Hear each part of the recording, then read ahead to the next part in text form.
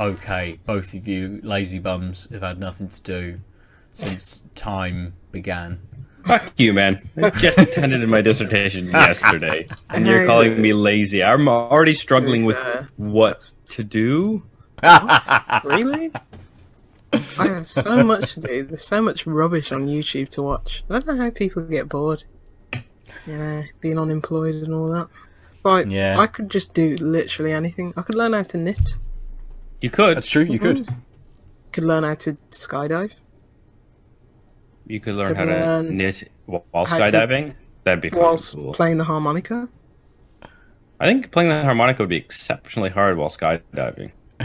I think it'd be Yeah, exceptionally all hard. that air coming Not through. even whilst Yeah, with all the skydiving. air. Just- Blow against the air. Against the updraft. You got to make sure you're not screaming the entire way down first Yeah. before you want some kind of wind instrument True. to have to deal with. Like, yeah. Maybe just the clarinet then. Mm. Start small. Maybe the didgeridoo. You can kind of scream into it, I suppose. It just Yeah. amplifies the scream more than makes any kind of didgeridoo-ish sort of noise, I imagine. Oh I dear. think- Hello. Yes. Should we begin? Yeah. There. Yeah, might as well. Hello. Welcome to Tanked Up. I'm Ben. I'm here with Lucy. Hello. And, newly free Lucy, should we say. Yeah. And Yay. a newly free Adel. Hey! And by free, I mean they have both completed their work commitments for the foreseeable future. Well, Adel, you haven't quite completed your work commitment yet. There's still a little bit to come, isn't there? Well, You there's just the handed teaching in- that's every week, and then there's the dissertation is handed in, and now we need to schedule Viva, Yes. and then I will defend it, and so long as I defend it well, then I will be done with school forever. Hooray! Until you decide to learn something new, I probably. think that I will stop at this terminal degree number 5. Wow. You see, my one and only was more than enough, so I finished school 7, 8 years ago, something like that. So, yeah. I just never looked back. I just realized I've never had a single degree because I did my first 2 at the same time. To be fair, does that mean I have... What does a joint count for then? Does that mean I have 2? So you can have a joint, which is a double major is still 1 degree. I have Oh. 2 pieces of paper that I earned simultaneously. Yeah, I've got a joint, but mine's one piece of paper. It was Yeah. one Yeah, degree, mine's but it one. was... Yeah. I still count it as 2. Yeah, that's fine. I'm fine with that. Like mine was 4 years to get 2 as such, but Mine it was was- 1. So I kind of, Yeah. that's maybe like 1.5, I suppose, really. I Maybe. did my 2 4-year degrees in just over 5 years. Nice. Aren't we all so academic? I Yeah. know. It I doesn't know. show if anyone's listening. It doesn't, come But across over the clearly, microphone. what comes with being an academic is booze Yeah. and the requirement I to was drink gonna say it on a boxing. constant basis. Well, that's well. But we have cause to celebrate. Hooray! Everybody is free Yay. in Minus their own you. special Ben's ways. Ben's just very good, killing it, as he always is. Woo. With his drawings, Drawings of buildings. yes, buildings. So let's open some beers. I'm going to come first to you, Adel. What are you drinking? I am drinking a French beer. Oh, okay. Ooh, And it fancy. is the Ninkasi Blanche. It's a bière de blé. Bière de blé. De blé. 4.8%. It's won a World Beer Award in 2013. The Brussels Beer Challenge gold medalist.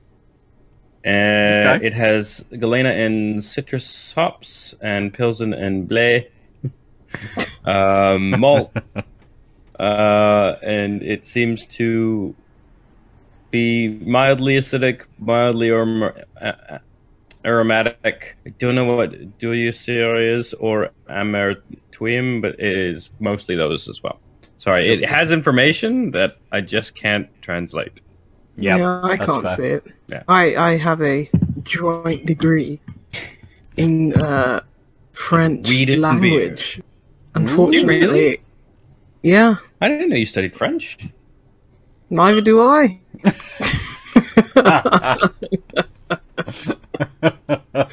That's what it says on my degree, but I had no idea.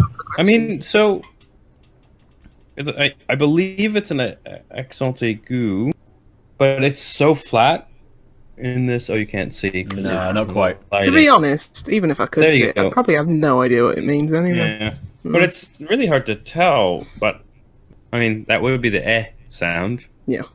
So it'd be a bleh, Bleh. bleh, I like bleh. bleh. Yeah, it's a bleh beer. So that is the pour. It's quite straw colored. Not surprising. It's quite carbonated. Yeah, looks it. Finger of head sticking around for a while. I can take a give a taste, or we can do the usual loop around and loop around again. Yeah, we'll loop. We'll let you study the nose a little bit, Lucy. Yeah. And we'll come to you next because you've clearly just finished a bit. What did you just finish? I had a beer called, I think it's Doorstep from Pressure Drop. Oh, yeah. Yeah, I cracked that about an hour Nice. ago. Yeah, it's really nice, very juicy, very fruity. I think it's a New England IPA or just an IPA. Very nice. Ben, because I just Yes. thought I saw a glimmer of your can. Can you just tell me, without spoiling it maybe for the listeners, could you just tell me what the brewery show is, on just in the- case? I mean, it's going to be my second beer because it's the Yeah. higher in percentage, but it's it's from Odyssey. Okay, don't worry then. Right. Which beer should I drink first? I shall drink the one that sounds. Well, they're both interesting, both very Okay. nice styles. But maybe the one that doesn't have as much pep in its step compared to the other one in terms of flavour profile. I'm going to drink a beer from Crack. I love saying that. Their name. Yeah, Crack. I don't know how you say that in Italian, but it's Crack from Italy, and I believe it's a collaboration beer with Sleeping Village Brewing. It's called Midnight Barbecue. It's got some nice sausages Nice. on the can. And it's a spelt IPA, 7.5%. Nice. Let's have a look. It's all in. No, actually, it's a bit in English as well. The name of this beer is inspired by a true barbecue story with our friend Sleep from Sleeping Village. They don't go on to say what that story is, so I guess that'll remain a That mystery. is interesting. Maybe it's for only them to know. Brilliant. Yeah, it doesn't really have any flavour profile. Yeah, unfortunately, it's in English because my Italian is very, very limited. Like mine. yeah. Just, I know. Prego. Prego. That's about it. You can count to 10 in Italian, that's about it. But yeah, it's 400ml can. But yeah, Cracker, they've been making waves over here recently. Oh yeah. Every beer that I've had from them has been top notch. They're like very much a brewery to look out for at the moment. Nice. Yeah. What Cool. have you got whilst I crack this open? Get that poured. Yeah. I am drinking. So, I wanted a few beers that I'd not had, or a few brewers that I'd not had before. And as it would happen when I went into the bottle shop, there were several to choose from. So this week I'm going to start with a beer from Yonder Brewing and Blending. Nice little that's fox Very on the cool. bottle. It is the why can I never remember what the name was? Is it Suki? Yeah, I think it's called Suki. It is 6%, and Suki demonstrates the beautiful taste of sumac, an often overlooked spice that is used in a lot of Moroccan dishes and is found in the UK, planted in gardens as a decorative tree. On our mixed culture saison base, the citrus fruit shines a beacon, reminding us of the vibrant colours of autumn. So, I think it's a Saison. Have you used the Saison base? I would imagine it's a Saison. There was maybe 4 or 5 beers from these guys in the bottle shop. And I know, like, when we've had previous new beers from breweries before, I'm like, I'll go with like an IPA. It's a good measure to test something. And I thought this time maybe I'd try something just different. Yeah. Not go for an IPA from these guys. But I've seen Yonder on quite a few like little social posts very recently. So I assume maybe they've just started distributing around to different people, and they've appeared suddenly over in Bristol. I don't know if I've ever had a beer from them. Do they usually just do bottles, or I don't know if they have done cans before, but the 4 beers that were in the bottle shop were all in bottles. All in what size are these? 375 ml bottle. Right. That's better to show you the size. Where are they from? Does it tell me? Oh, they're in Somerset. So only down the road from here. Vinegar. What a brilliant name. Somerset only that. How far is Somerset from you guys then? Jesus, is that I mean, like you drive out of Bristol to the south and you're in Somerset. wow. Yeah. Yeah. Depending on where in Somerset they are. It's True. either, like Vinegar's quite close, actually. I drive, when I'm on my way to Weymouth, I drive very close. I might even drive through Vinegar, or very, very close to it. It's got a Bath postcode, BA3, so not too far away from sort of maybe just south of Keynsham, somewhere like that.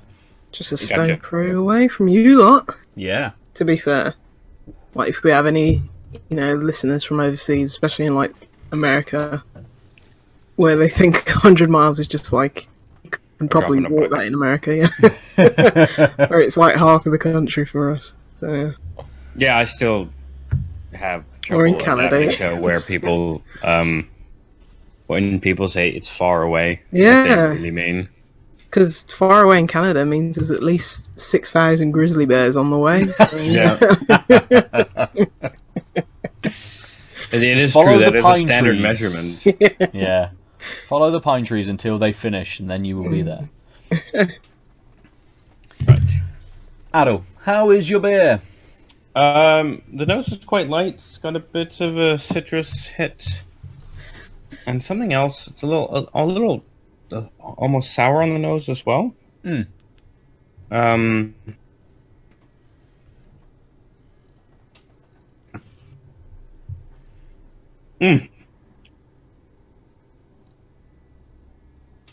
a very good beer. It's good. Yeah, like I said, it's got a little tartness. The finish is very sort of Belgian malty. Yeah. It's yeah, it's sort of like a light ale leading towards like a Belgian style ale. So it's got a little bit of that. Did they say it was? They didn't. They said it was a beer de blé. Oh yes, yeah. You had that some like Belgian yeast, Yeah, Yeah. that's sort of what. Yeah, it just feels like a little bit like that. So it tastes like a nice solid Belgian ale, but it's a little lighter. Like maybe a blonde ale or just a. Yeah, I would say it's closer to a blonde ale. It's got a little more sort of bottom depth to it. And the Citra hops in it are giving it a nice sort of a twist, for lack of a better term. Yeah, it's a really very good beer. It's not. I sort of didn't know what to expect, and this is not a beer. It's a very unique beer in that, like I said, it's sitting sort of in between these styles, but it's playing that balance really well. Good. Yeah. The French have done well. A good start. Lucy, how's yours? Yeah, it's also good. Yeah, immediately after pouring the can, it was, immediately like fresh fruit, like kind of aroma from it. I actually bought this from, I think I did buy this from Honest Brew. So it is pretty fresh. But yeah, those like tropical fruits, citrusy fruits, just immediately coming off the aroma. It's just the look of it. It's very, hazy. It looks like a juice bomb. Not much of a head. Looks very from the camera. It looks very yellow. Looks very light. Yeah. I'd say just a few shades darker than straw, but not too many. It's just basically yellow. But yeah, in terms of its taste, you are getting those fresh fruits as well. Like I haven't had many of Crack's beers. A lot of them have been like IPAs and double IPAs so far, so I haven't actually tasted any of their other kind of range and styles. But yeah, it's just going on with their same pedigree of having really juicy, really like crushable, really dank IPAs, and this is exactly the same. It's called a spelt IPA. I can't even tell any of these. A lot of it's in Italian, so spelt. There's got to be spelt in there, but I don't know how that differentiates itself from any of the other beers that I've tried from them. But yeah, it's just a juicy, dank IPA. There's not much more to say about it. It's very nice, don't get me wrong, but there's not really much more to say about it. If you've ever had a juicy IPA, then you know what I'm on about. But yeah, nothing more to it, but that's absolutely fine for me. That's fair. Nice. It's quite smooth. It's not very hoppy. Very easy drinking as well, so. Good. So this Yonder is a bit of an odd one. I'm not sure sort of what I was expecting, kind of guessing that it was, running around sort of the Saison kind of area, really. They said they used a Moroccan, or a spice that was used in Moroccan dishes, I think. Yes, Dimash, wasn't it? Yes, yeah. So I'm getting a little bit of a very, very, very sort of light sort of spiciness off the nose, but it's almost maybe like a little kind of edging on sort of like banana-y, almost that kind of like banana Estery, spicy kind of estery sort of side of things. Getting a little bit, tiny bit of fruit on there as well, not much, but as soon as you it's very strange because you've got this very sort of this very nice nose which kind of works with a few different flavors, but almost as soon as it kind of you open your mouth to it, you're getting something different, and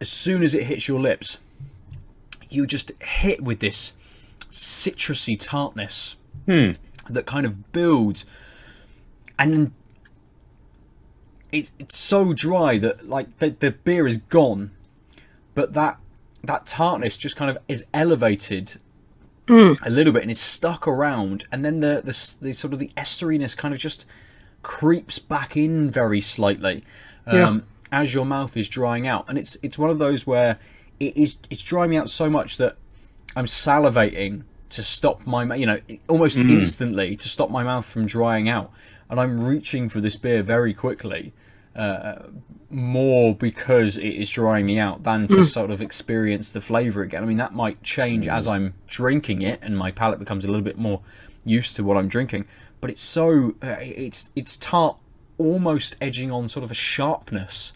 That sounds like a good ass Saison to me. Yeah. It is, and it's. I mean, I left them in the garage. I haven't even refrigerated these beers because it's been a bit colder today, and the garage is only about 5 degrees. So it's kind of, I think maybe for what I'm getting, is it just the sort of just the right temperature to kind of get that fullness, that sort of that full tartness from it, and a little bit sort of where it just kicks up just to that little bit of sharpness, and then just rides back out very slightly. But it's nice. I mean, on a really hot day, this would be really nice. Especially if you've been working in the garden or something, just to kick back with this. It edges very slightly on refreshing. I think because of that tartness, you think, oh, this is quite refreshing, and then that dryness kicks in. Yeah.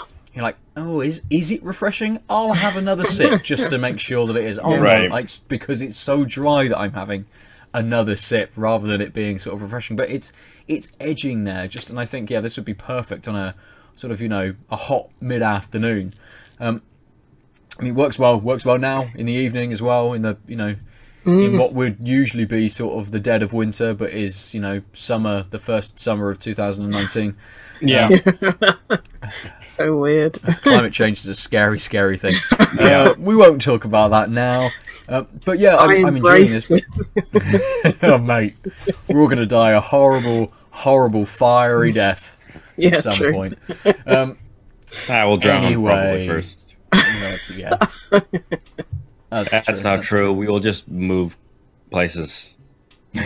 We'll probably starve. Move further north, mate, into the cold sort of Yorkshire Dales. Oh no, no. I mean, if Oh, here we go. accelerate like they're supposed to, the UK is not going to really be much more. We'll just not sink enough into the height, ocean. even in the inland parts. Y'all are going to go to the center of Europe or the Yes. center of North America or Yeah. the center of Asia. I'm gonna stay right here. Plant my But flag in it'll be slow enough that we won't drown. But we're all going to have to. It's move slow enough that we could just walk in front of the very slow inward tide that's just creeping up behind us. Yes, yeah, and all the steam rising off of the sea as the temperature continues to guess go up. Anyway, the Highlands might become beachfront property. You might luck out that way. Birmingham will be the cockroach of the UK. It'll just survive no Never matter dies. what. Yeah. No matter all what. those canals will flood, but people just live in like the top 10 in stories of all the barges. tower blocks Yeah. and stuff. Like, We'll be in a barge. Fine. So, we're going to enjoy these beers, and I'm going to very swiftly segue into another post-apocalyptic scenario. And I'm actually going to talk this week about Metro Exodus. Because You see, I was like, is it Metro or The Division? It's like too many post-apocalyptic games. mate, you should. What was it? Was it 2 weeks ago when we talked about post-apocalyptic Yeah. games running their course? Anyway, Metro Exodus, post-apocalyptic games maybe haven't quite run their course. I'm really enjoying it. I finished my first run through and I instantly started again. Wow, Oh, I don't think I've ever done that with a game. There's a few reasons why I've done that. And they kind of lean towards the better parts of the game. There are some issues that I have with Metro Exodus which make it maybe not quite work as well as, say, like the previous Metro game did. Yeah. But a couple of things that they've changed which kind of make it work a little bit better. So it's almost a mixed bag of how I feel about this game. So Metro 2033 and Metro Last Light were very contained spaces, linear first-person shooter games, corridor-heavy spaces, which could be approached in a few different ways, sort of like stealthily or full-on action. There were multiple paths to things. Metro Exodus mixes it up because you have these open areas that you can kind of explore, that you need to move around to be able to achieve what you need to do to move on to the next area. You know, it's not a full open world. It's kind of like MMOs and zones. Almost, Like, yeah. But they're linear zones. You can't move back and forth between them. You know, you hit a critical point in the story, you do the mission, and you move on to the next one.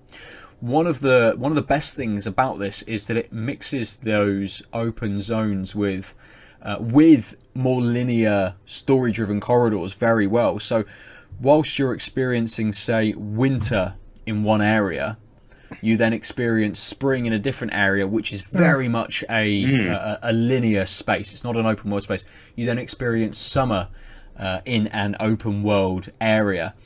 Autumn is then kind of a hybrid. It's a little bit of an open world. It's a little bit of a linear sort of path through, and then finally back into winter, which is very much just that linear sort of drive. So it's Forza Horizon 4. Is that what you're saying? Except with trains. And set in Russia, yeah, almost. It kind of, it's sort of. I mean, I've just been playing Rise of the Tomb Raider, and it reminds me very much of how that game is structured. Just the way you were describing it, I was just like, oh, it's It's kind of, it's a bit more expansive, but then a little bit more contained than Like the Tomb Raider. linear spots are more linear and the wider spots are more open.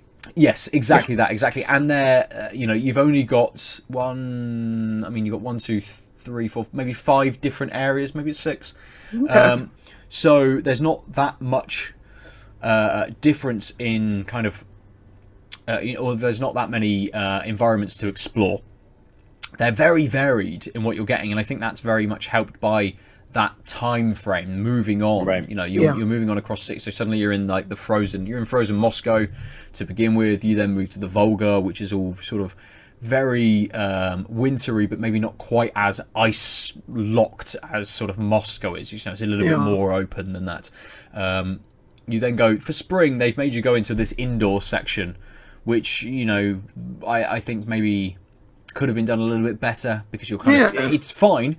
You know, one of the best things about Metro games have been that underground claustrophobic experience, and this is, you know, that spring section is the best example in this game of that. But the difference from going from a big open world into that is very dramatic. So kind of it's doing those two things, and there's good points about that, and there's sort of bad points about that. It works really well in some parts, but actually then doesn't work when, you know, going from massive open world or massive area into very tight linear corridors. Maybe doesn't work quite as well as it did for Rise of the Tomb Raider, perhaps. I'm not sure. Lucy, have you played Shadow of the Tomb Raider yet? Yeah. Does that continue that kind of map sort of? And yeah, there's definitely like some hub areas. And then like I'd say that because Rise of the Tomb Raider, because I got a lot of collectibles in that, I found it very hard to go from one area to another. Like backtrack and stuff like that, and that was probably the biggest bugbear of the game. Shadow, I think there's fewer areas, and I think it's slightly easier to backtrack. But yeah, it still it has those kind of hub areas, and it goes from like, oh, we're gonna have a, you know, set piece or cutscene, and then move to the next one. But yeah, it carries on that traditional formula. Yeah, nice. I think that might be my next sort of my next pick, Shadow of the Tomb Raider. Try and pick that up, because I was going to say it's on Game Pass. Yeah, you're our sole Xbox representation now, Lucy. Yeah. Although I am still being harassed by email. Microsoft sent me an email a couple of days ago, saying, "Hey, we really value you as an Xbox ambassador." I'm like, I'm an Xbox ambassador, right? Yeah. I don't own the fucking thing. I think it's like, I mean, going down the line, if you know, Xbox do start offering Game Pass on other services, you know, on other platforms. Yeah, that's the one. Yeah, then that's a really exciting prospect. But like, even if you could just pick up an Xbox for like £100, like the amount of games that you're getting just with the Game Pass, it's kind of nuts. But yeah, because when I saw Shadow on there, I mean, I don't think the game sold that well, just like Rise, which is really upsetting, because those are phenomenal games. But you know, they just come out at the wrong times, don't they? You know, a week after Spider-Man Shadow came out, and then Rise came out the same day as Fallout 4. You know, in every single way a better game. The base as well with Rise was I think a bit of a mistake as well. Yeah, that was never gonna. You know, especially with Xbox, that it really hadn't sold much back then. But yeah, it's a shame. But yeah, Game Pass is, you know, a really exciting prospect. So yeah, that would have been the best way to experience it, Ben. But yeah, you know, it's going to be on sale because it didn't sell well. Unfortunately, it's going to be on sale like for a fraction of the price soon enough. I think a couple of weeks after. You know, it actually came out, it dropped heavily in price, and people were, because people are assholes, they were, you know, review bombing the game. It's like, why? I don't get it. It's like, I was not upset at all, because I bought it day one because I really believe in that franchise, and, you know, like, okay, it switched to Eidos, but it's like I really believed in that kind of formula and what Square were doing with that franchise, so it's like... Yeah. I had no qualms about buying it day one and paying full price for it, because even though I hadn't played it by the time it went on sale like 2 weeks later, it's like, cool, whatever, take all my money, like IO, they can have all my money, I don't care. But but people just see it as like, eh. It's like if you played it and enjoyed it, why would you ever feel, you know, spurned by paying for it full price? But Completely, yeah. I digress. I'm going on a tangent. Metro, yeah. So, Metro. I mean, it does a lot of things that you know, as Tomb Raider as being my sort of my closest sort of touchstone to this at the moment. Metro really nails atmosphere and the narrative pull of that story. It doesn't allow you, even though you have these open areas and you have several things to do, everything kind of ties in to the story. So it's like, hey, you need to go over here. This is what our main objective is. To do that, we've got to go over here. But on your way, there's a couple of things you could do. And you're like, okay, brilliant. Yeah, I'll do that. And I think the way that I played it at first was to play it very... in these open areas, at least, play them very quickly and do the story sort of bits without much exploration. So I've seen people post screenshots, you know, even of the first area, and I'm like, I never saw that. Yeah, That's, you know, I probably didn't even go down to that little bit. You know, I didn't really do any of the collectibles. You know, there's a few sort of documents and things to give you a little bit more exposition about the world and kind of what's been going on whilst everyone else has been trapped in the metro in Moscow. So there's a lot of kind of interesting stuff that I want to read and get back into and explore, which is maybe the main thrust for me jumping back into this. But there's also through that narrative a very... It's not a choice-based system, but your actions can have certain consequences. So in several of these missions, if you do them in a certain way, it can be the deciding factor with whether one of your members of your like elite group stay with you or not. I know a couple like of them. Wolfenstein, sort of like that. So it kind of, I played it through, and I didn't know this at the time, but I managed to on my first playthrough, I managed to keep everyone and have what's people are calling like the happy ending. Okay. So I want to see what happens if I'm a dickhead. So, you know, in my first game, I was knocking people out rather than killing them and trying to play it a little bit more stealthy. This time, I'm just gunning people down. Even when they surrender. Exactly, even when they surrender. So when they surrender, and I love it, when they surrender and you shoot them, suddenly you get this slight cue which just goes, boom. You're like, oh, I've been naughty. Yeah. Okay, that's fine. So, you know, I want to see what that narrative difference is, you know, especially if I've gone through an area and one of my members doesn't come with us, they then obviously don't feature in any of the scenes or anything moving on. And it'd be good to see how they've changed, you know, how the developer 4A Games have changed up, not including that character. Or if I maybe just didn't notice that character didn't play much of a role past that mission. You know, they were just kind of in the background of scenes, and now they're not in the background of scenes, rather than being kind of integral to sort of, you know, the narrative and the way we move forward, and how they've been able to kind of address that. So I think that's why I've kind of, you know, the main two reasons I've jumped back in. Yeah. So do you have enough, you know, with the ending? Were you satisfied enough, and, you know, had enough confidence in like the writing and the overall narrative to believe that these changes, you know, playing as the bad guy going in your second playthrough, are going to have a big enough change and difference? It's not just going to be surface level. And I think it's going to be, without trying to spoil it, there's something that happens right at the end of the game where each of those characters kind of comes into play a little bit. Yeah. And if suddenly, you know, out of 6 of them, 3 of them aren't there, that's going to make a difference to kind of like the final outcome, which you don't have an effect over. It is just then kicks into kind of like cutscenes for the ending.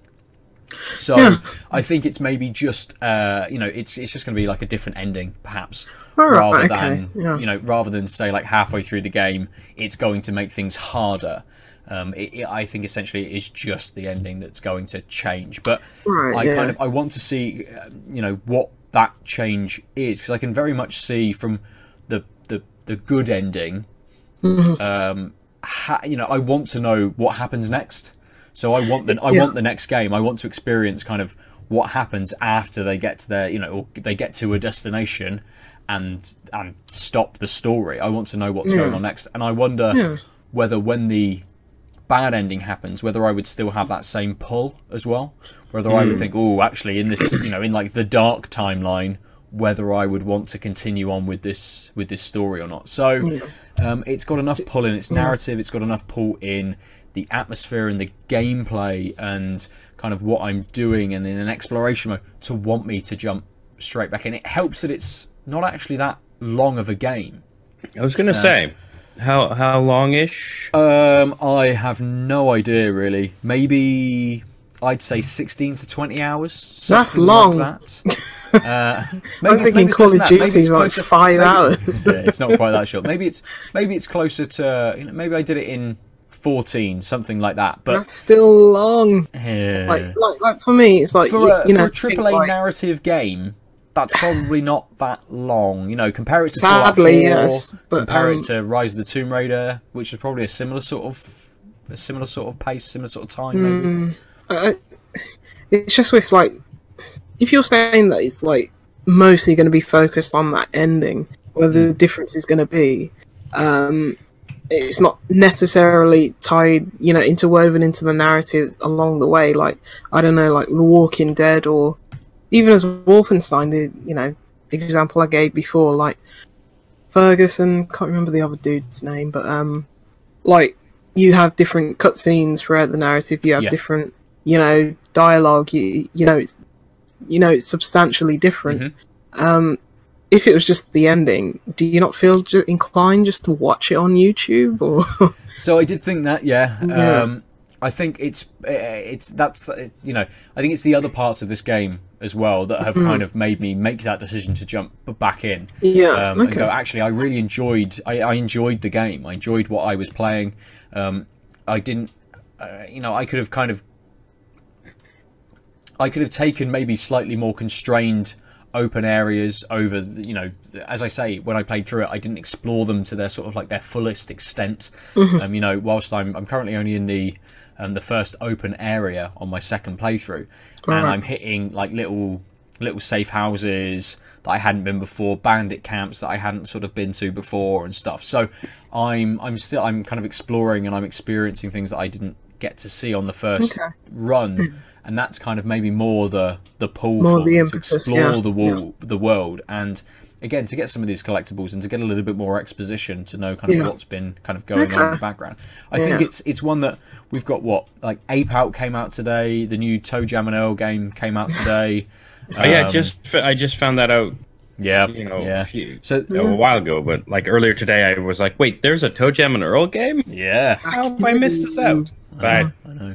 All right, question then. So we haven't talked about the monsters so much. Does like the fauna change, like depending on like the seasons and where you are in the world? Is there different animals? Like there are. Places? It does, yeah. So in the first sort of map, you're mainly concerned with like four-legged, like almost like larger dog-like creatures. Yeah, those guys.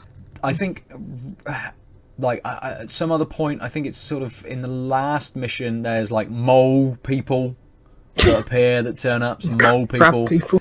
There are some absolutely terrifying, like twice the size of normal gorillas, but they're blind, and any noise you make, they track in on and follow you. One of the autumn mission, you don't get many mutated creatures. That is mostly humans that you're sort of coming up against, and that's the autumn mission is where the bear comes into play. That you sort of see in a lot of the. It was in a lot of the promo sort of trailers and stuff. So there are a few animals in that section as well, but it's not quite as heavily populated with sort of the mutants. You go into the first open world area, and one of the first things someone says to you is, "Hey, if you want to do this at the daytime, there's a lot more bandits about, and they patrol the area. If you do it at night, they're back in their bases and their camps, resting, and there's a lot more mutants that come out at night." So there's a little bit of a difference there, which I think maybe didn't translate as well in the later levels, perhaps. That maybe that level and the summer level were the two where maybe the day-night difference was a bigger change in how you kind of maybe were able to approach things and what you encountered in the map, sort of thing. So there's enough difference in the monsters, but I think maybe it's more the human element. And even the previous games, it was very much the human element, even though there were mutants and things. It was very much the human element that you were kind of coming up against a lot of the time. Yeah, I'm glad Metro's back. I tried getting into it. I don't know what it is. A lot of appreciation for it, but I just couldn't get into it myself. But it's dark and it's glum. Yeah, it is just a bit sort of dire. You've got to. It's not something you want to play if you're. It's released in what's meant to be kind of like the winter, when it's dark evenings and it's a bit more miserable and stuff. And actually, it's I like a game to kind of mimic what's going on outside and the sort of the season that I'm in. But I think if you're not in the right frame of mind for this game, it can very easily turn you off.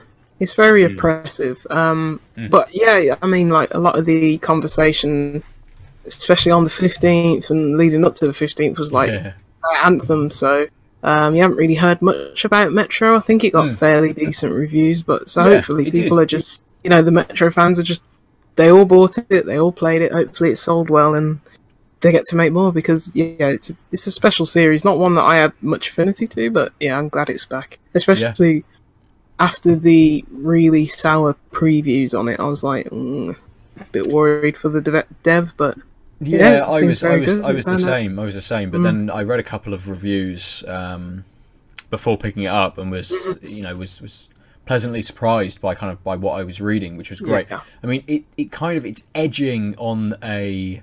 I want the next Metro game as much as I want the next like Spec Ops: The Line game. I don't think maybe Metro Exodus is as tentpole as Spec Ops: The Line. That is a very prescient. I'd say they're both big sort on of the game, same level of people like them, and that's it. I would imagine so. Yeah, yes, I agree. I think Spec Ops: The Line is very special. Metro Exodus is great. It's good, and it's a game that I have enjoyed, which does something maybe a little bit more than, say, its most closest comparison, which would be something like Fallout 4. I think for me, it's a much better game than that. Well, but everything is. Honestly. But I don't think maybe it's, I think given a little bit more, I mean, they've had a lot of time to make this game, but given some more space, I think they could take it again. There's another step to Metro to elevate it just that little bit more, to make it something very special. Let's hope they keep going. Good. So that's Metro Exodus. Are you guys ready for another beer, or have we got another topic? Slow down there. Mate, to be fair, I'm not drinking this. It's super dry, but I'm not drinking this anywhere near as quickly as I thought I was. Deal's done. Yeah, Deal's done. I'm done. Ooh. This is going to be like a free beer podcast. Have no the way this is going. No topic? Alright, I'll just usurp Adil and just take over his. I'm fine. I'm fine with I was like, I'm fine with both not having a topic and waiting for my next beer if you guys aren't ready. Adil's chilling. I think Adil should crack his open now. But let's crack yours open. Crack open. It is the Juicy Pale Ale from 5 Points Brewing. Ooh. Jupa. 5 Points Juba. It is a juicy pale ale with bold, refreshing flavors of pineapple and mango, 5.5%. A juicy pale ale with U.S. hops for tropical fruit flavors, wheat notes for a full body, and low bitterness for refreshing taste. And they remind us that they're a London living wage employer. Oh. Well, that's good. Yes. Don't know They why they need to tell us. also tell us that they have water, malted barley, rolled oats, malted wheat, hops, and yeast, but don't tell us anything else except that the hops are U.S. Okay. Fair enough. They maybe should have. Maybe they should have taken that. We're a London living wage retail space on their can and put some more information on what they've actually used to brew the beer. But I imagine someone only buys beers from breweries that do that. No, I think if you go to a place that buys that like a proper bottle shop, and you're like, I don't know, that could sway you. Like, you know the Yeah, caliber that's what I'm of saying. what the Yeah, bottle shop picks yeah. up. Yeah. I don't know whether that's a huge amount of people. It Anyone should who be. can afford to live in I London, agree. it's Probably very should. impressive. So it's like you already have too much money. Give my money to a poor brewery. I'm quite happy with people trying to pay living wages in crazy places. London is. I mean, yeah, I think crazy. everyone should pay a living wage. I think it's fucking absurd that we a don't. bizarre misinterpretation of the basics, like tenets of capitalism, that they think this isn't an important thing. But that is definitely A topic for another day. yeah. Probably not for this show either. You know, yeah, I was gonna say, wait, I don't have a topic, so let me just. No, I really don't want to talk about that. I'll just press leave call right now. Yeah. Oh, interesting. The nose is actually much more malty than I would have expected for like a thing that's literally calling itself a juicy pale ale. Like I get a little bit of that tropical fruit, but I'm also getting like that a little bit of like almost a slight roasted malt note. Not a strong one, but okay. a slight one. Which again, I think is why I was like, whoa, what, malts? I was expecting like it smelling like squash or something, right? Yeah, I find with some like breweries when they say, "Oh, we're gonna go for like a US style IPA or pale ale," they pack in the malts and it just ends up like quite earthy and peaty, which sometimes is very nice and very you know, you don't usually get that with a lot of like, especially like styles like New England IPA and stuff like that. But sometimes it goes all the other way. It's like, you know, where are the hops, where's the fruit, where's the citrus? Yeah. Yeah, like if you're going to call this a US or New England, especially when you like put yourself in New England, like when you narrow it down, you're saying, I'm doing the style of beer that this area is known for. And then you're like, but I'm not really. Like I've used the same ingredients, but I'm just going to ignore the taste profile. Something's gone awry. And by that I mean, why are you using rye? That's more Canadian. But yeah, even the like color, it looks quite dark, quite. Yeah, it's like Well, maybe more not, honey yeah. golden than like straw. Yeah. I'm also getting that wheat quite strongly. Like so, there are notes of I don't quite.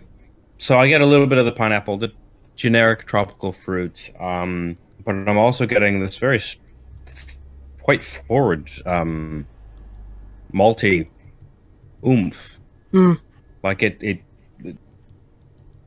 it's just not what I expected. Like it's just not what's written. It's like a malty beer that has these juicy tropically pineapple notes to it, but like the first thing that comes is this like very oomphy, not roasted, but like malt forward. Yeah. No. Yeah, I know what you mean. Yeah, I find that a lot with some, you know, beers where they're like, "Oh yeah, we're shooting for the moon," and it's like, no, actually, you just packed a ton of malt in it, and you know, maybe to overshadow like the lack of hops, like the lack of hop variety in it. Yeah. Doesn't mean it's a bad tasting beer. It's just not what you expected when you read this style. Yeah, I think I'll take some time to get used to this because it's just totally not what I thought was on the tin. And then so that I give it a fair shake. Yeah, fair enough. So, good approach. Lucy, you had a topic or two. Start with topic 2. No, I was just really going to talk about the games I've been playing, to be honest, because Ben mentioned Ape Out. I actually finished that today. Wow! Only released today, Lucy. I think she's had it for. I think that's yesterday. Oh, was it yesterday? Yeah, but I only actually played it today, so fair enough. Yeah, but it released 28th of February, which was yesterday. Okay. That is the date I will remember. Yes, you will. 12:36. And I taught at 1. Oh, nice. Yeah. I'm sure you don't remember the evening, though. What It did was I had Was like it a light I evening? taught until 2, and then sat around for like 45 minutes. I went to the pub until around 7:30, then went home and was like, Okay. you know what's great? Bed. Yes. Sounds like a good day to be fair. Yeah. Sleeping forever. hmm Yeah, I'll start with Ape Out then. Yeah. Yeah, for anyone who doesn't know, it's a game published by Devolver Digital. Oh, I like that publisher. Yeah, we all do on this podcast. Yeah. For good reason. We're big fans of the Double Yeah, big D. proponent of them. Fantastic games, but just heard what you said then. It's like, all right. Yeah, it's made by 3 different developers. I think. Oh gosh, I think Matt Bosch, Bennett Foddy, and I can't remember the other guy's name. Gabe or something. Newell? No, yes, Gabe Newell made this game. He was getting sick of that Steam money. He was like, maybe I should make a game now, and then decided on Ape Out. But yeah, it's a top-down, Hotline Miami-esque, arcadey kind of smash 'em up. I'll call it a smash 'em up. Basically, you're a gorilla. Maybe it's an orangutan because it's orange. I don't know. Some kind of primate that has escaped from various facilities. And basically, you're just, wrecking the place. You are just killing all these soldiers, all these guards. It's a very simple, concept. It's very simple mechanics. I played it on Nintendo Switch. You basically just use, analog sticks to move around, or the fake-ass D-pad if you want. And you have ZL to grab people, and ZR to throw them into a wall, throw them into another person, throw them into an explosive, throw them into a, explosive barrel or something. A thing, yeah. So it's basically you're going from left to right, from a top-down perspective, and you're just having to, sometimes right to left, but anyway, and you're just basically having to get to the end of the level to escape. Your main goal is to escape this facility. I'm not going to go too much depth into the kind of different levels, because I think those are best experience, if you don't know them and stuff like that. But it does change up the kind of environments that you're in. But yeah, it's a very stylish game. It's has this very muted color palette, and it's yeah. And then when you're throwing enemies into walls and stuff like that, it's like you have these red splotches of blood. It looks like a Jackson Pollock paint at the end of it. It's like, and yeah, it's very Hotline Miami-esque, where it's like you're going on these runs, and you just, whoever you see, you have to kill them, because otherwise, if they get a shot off on you, I think you can take about 3, maybe 4 shots from these soldiers, and then if you die, you're starting back from the start of the level, or from the last checkpoint. The only thing where it's not like Hotline Miami, from what I can remember, Hotline Miami isn't procedurally generated, is it? No. It's set. No, it's not at all, is it? Yeah, the premise is it's well designed, and it'll take you a bunch of tries per Yeah. This is much less, rinse and repeat, like you're dying constantly. You do get on runs, and it's like, more often than not, you can go through a run without dying, because you've got enough time to grab soldiers, throw them into each other. It's not so, dependent on split second decisions and twitch reactions. You do have time to adapt to your surroundings in Ape Out, but because it's procedurally generated, sometimes that can lead to a bit of frustration in terms of enemy placement. Sometimes there can be a cluster of enemies, and it's like you're not really expecting it, because you can just get shot and just killed instantly in those occasions. And it's like, sometimes when I was leaving, starting out from the level, and there's an enemy right there, and I'm in a choke point, and they just gunning me down straight away. That's a bit frustrating, but Mm. it is very, quick to reload and quick to get you back to where Nice. you were. So it's not a major, negative against the game. But yeah, in terms of its style, its music, it's very Exactly. like, The music's one of the things that drew me to it. yeah, absolutely. It's very dynamic in how it tunes to your gameplay. So it's like when you start smashing people against the wall, you have like these cymbals clapping and everything like that. It's like this Oh, cool. weird jazzy kind of Yeah. some child at a drum set with cymbals and just smashing on things all over the place. It's weird. It's weird, but it's very good. Yeah, so that's just tailors to the experience and the gameplay really well. But yeah, and just the whole package, like the whole, stylized package, and even the font and like the way, like, the titles of the level titles come up and appear against the screen and everything like that. It's just a very well made, well put together, well balanced experience. It's a very simple mechanic. Throughout the whole game, you're only using 2 buttons really, and Yeah. it starts adding in new enemy varieties and stuff like that. But even that doesn't change so much. Again, I don't want to get into Yeah. more specifics; that'll spoil it. But How long Yeah, did but- it take you? Oh, sorry. how long did it take me? Overall, You there's finished it, right? yeah, there's four discs because it's very music based. As Ben said, that's the drawing thing, the whole music element to it. There's 4 discs with the A side and B side. There's 8 levels to each side. Okay. So They took me about half an hour each. Okay. So it's a very short game, and there's like a bonus level. Wait, when you say each, do you mean each side or each disc? Each disc. So Okay, so like you could 15 probably- minutes aside. I think about 20 to 20 minutes to half an hour. And also, depending on how many times you die as well. Yeah. I mean, sometimes I was just like, you know what, screw this. I'm just going to run past all you enemies before you shoot me. I wasn't killing everybody on every level. Right. If you want to do that, you can. But, I'm a wussy gorilla and just run past everyone sometimes. Sometimes it's the only way. There's also a It's not harder the only mode. way, but it's still the best mode. There is a harder mode. Okay.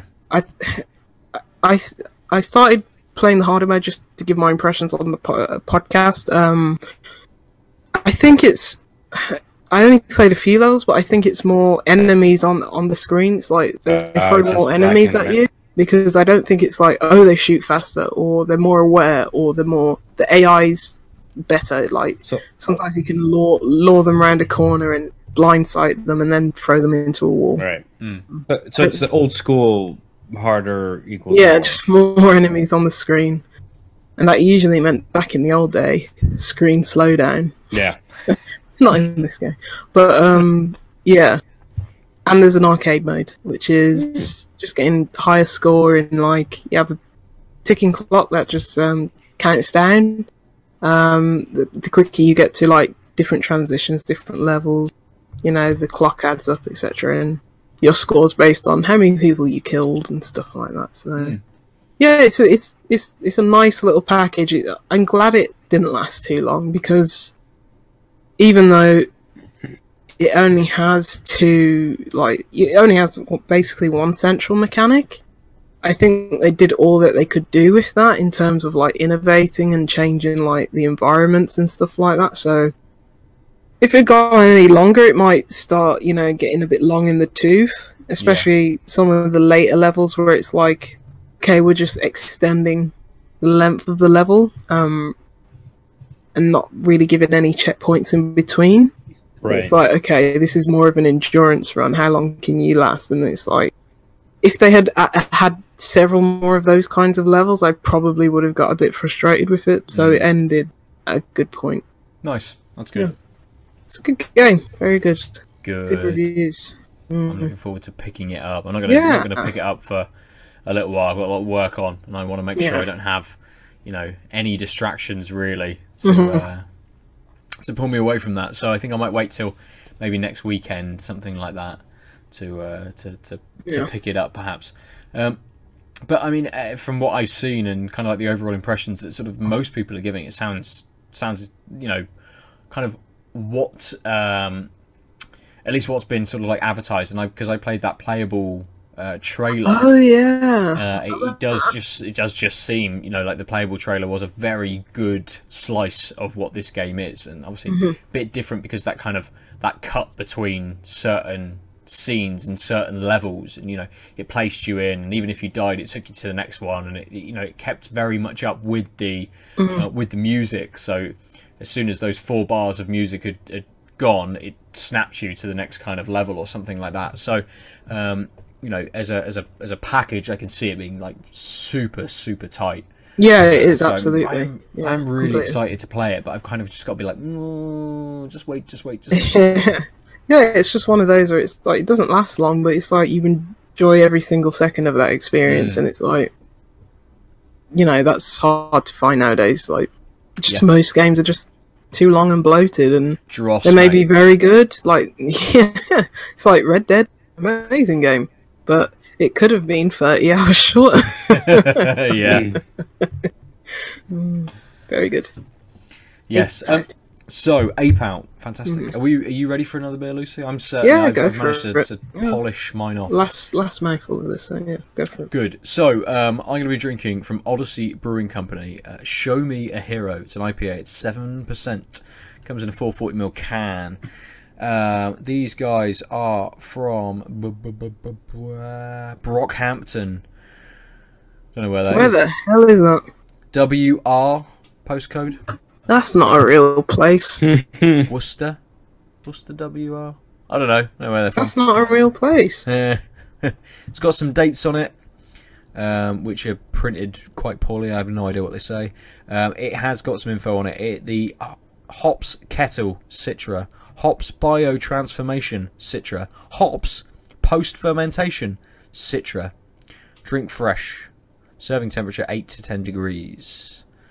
It says it's got some allergens, which is all cereals, barley, oats, wheat, and spelt. No flavour text about what we're going to be experiencing. Nice can though. I'm assuming it's going to be like metal as fuck with Odyssey, the way they've written their name there. So I'm going to crack that open, Lucy. What are you drinking? I am drinking a beer from Wander Beyond Brewing, Oh, nice. who are from an actual place, not a fictional place. They're from Manchester Brewer. This is called Tiki's Turtles. It's a tiki milkshake IPA with pineapple, coconut, lime, and mint. 7.4% ABV, 440ml can, no flavour text. It's vegetarian friendly. Wander Beyond. They came up in the scene probably about a year ago. Yeah, it was definitely think, sometime last year, wasn't it? Yeah, when their cans came out, and it was like they came out just firing. I think they had like 12% Imperial Stout or 13% Imperial Stout or something like that, like strawberry Imperial Stout. I can't remember, but yeah, like every single beer that I've had from these been delicious, but Yeah, they're really good. few and far between, to be honest, which is a shame. But Yeah, see what this is like. I think last year maybe I'd only had maybe two beers from them, but perhaps only seen maybe 3 or 4. And I noticed maybe the last month or so they've come out with maybe another 4 or 5. Yeah, they're which have all creeping out. been Yeah. a little bit more. I don't really want to use the word sort of like experimentational, but they're all kind of slightly more flavoured, or it's like a milkshake IPA rather than an IPA. Yeah. Or they've used coconut in there, or and something. They've obviously decided to maybe just play a little bit with kind of like what they're putting out. Yeah, I mean, just cracking over the can, like, so much lime in my face. Like, Yeah. it's like smelling a mojito. Like, bit salty, a lot of lime. Getting a slight creaminess from the coconut in the aroma as well. Yeah. And to be fair, I'm picking the pineapple as well, so and the mint. So what they've said that's on good. the can, you definitely get in the aroma. I'll see if I can get it in the flavour as well. But yeah, sounds interesting. Nice. So this Odyssey, Show Me a Hero, smells very, fruity. It smells like an almost double IPA. We're kind of edging on that juicy IPA territory here. Super super hazy. A little. It's maybe a little darker than it's kind of appearing on the screen to the two of you under the spotlight. But it's got that slightly orange hue to it. It doesn't. I'm not getting a huge amount more from the nose than just a hazy, juicy, tropical, fruity kind of IPA really. And it's a mix of fruit. There's not a huge amount that I can kind of individually pick out either. I know it said it's got a lot of citrus in it, but even that, it's sort of. Don't know. I'll come back to it on the flavour. We'll come back to you, Lucy. Yeah. We'll go back and forth. Okay. Yeah, I don't like mint in anything. It should only be in toothpaste. Really? Yeah, Wow. I can't stand mint. Can't stand mint in my lamb, in my chocolate, or in anything. Get it out of there. But yeah, you can taste the mint on this. For me, it is I wouldn't say it's overpowering. It's a dominant flavour for me, the mint. But even still, I am picking up the lime. The coconut maybe more in the body. Okay. Because it is meant to be a milkshake beer. Yeah. Might swirl it around, see if there's any sediment or anything at the bottom, getting a bit more of the flavours. But yeah, as what it says on the tin, I can't fault it. It's just that for me, there's a lot going on. Yeah. And it's I don't know if It's not a bad tasting beer. I just think it's not something I want. Maybe it's coming off the crack beer where it's yeah, this knows what it is. It's a juicy IPA and that's it. Yeah. That's why I didn't have much to say about it because it knew what it was doing. Whereas this feels more like a conversation piece, like a talking point. It's look at all these crazy flavors going on, but when you actually sit down and drink it, it's okay, this was a wild ride, but let me just get back to something I'm used to and something that I know and want. It's one of those where they've gone, here's what we can do, and you realise that they can implement all of those flavours sort of quite well and showcase them. Yeah. And bring kind of everything forward. It's a very well made sort of beer, but it's not to everyone's taste, perhaps. Yeah, I wouldn't be oh yeah, I feel like a beer, I'm going to have something that's got pineapple, coconut, lime, and mint in it, Yeah. It tastes very much like a mojito. Yeah. And I'm not a massive fan of cocktails anyway, but yeah, it's a weird and wonderful creation, but it's probably not what I'm in the mood for right now. Yeah. But yeah, it's a good tasting beer. There's nothing wrong with it. Just in terms of the milkshake, I wouldn't say it's got that creaminess, that smoothness to it that I'd expect. I think when you're making a milkshake IPA, making a milkshake Imperial Stout is probably 10 times easier because you got that creaminess, that heaviness to it. In terms of an IPA, I don't know, is it meant to get that sweetness across? Is it meant to get that mouthfeel across? Is it meant to have that stick on your teeth kind of it stays there? I don't know. I don't know what makes it quite a milkshake IPA in this, because it's quite light bodied. It's not thin, but it's not thick either. Thick, yeah. Adol, was it last week or the week before you had a milkshake IPA? 2 weeks ago. Because I think we had a similar sort of thought about it, kind of and I seem to remember it was a little bit. Was it one of the Korean beers that you'd had? Yeah. It was maybe a little bit thicker, perhaps, and it kind of maybe it was the the combination of it being a little bit more creamy which maybe sort of led it towards being a milkshake IPA than maybe anything else. Yeah, because just looked on Untappd. Wonder Beyond have a beer called Elysium. I think that's how you say it. 10% milkshake IPA, and I really like that. Yeah. So. I suppose it's an interesting one because you wouldn't necessarily associate like the flavors of mojito to come with a slightly thicker, like oatier sort of body to it. You're kind of expecting something maybe a little bit more light, a little bit more watery, perhaps, with those associated with those flavors. So it's interesting that they've kind of combined the two. Again, it's them, I guess, it is experimentation, or it is them playing with what they can kind of do with the beer. So yeah, because I have a few milkshake beers, but don't know what this makes it a milkshake one. I think if it was just an IPA and they put all this stuff in, it was like, yeah, that probably better represents what this beer is. But yeah, I mean, not much more to say. It's very strange. Fair enough. But it does what it says on the tin. So if you like what it says on the tin, go for it. That's good. That's good. I'm gonna have to describe this one from Odyssey because it doesn't tell you anything on the tin, really. I'm enjoying it.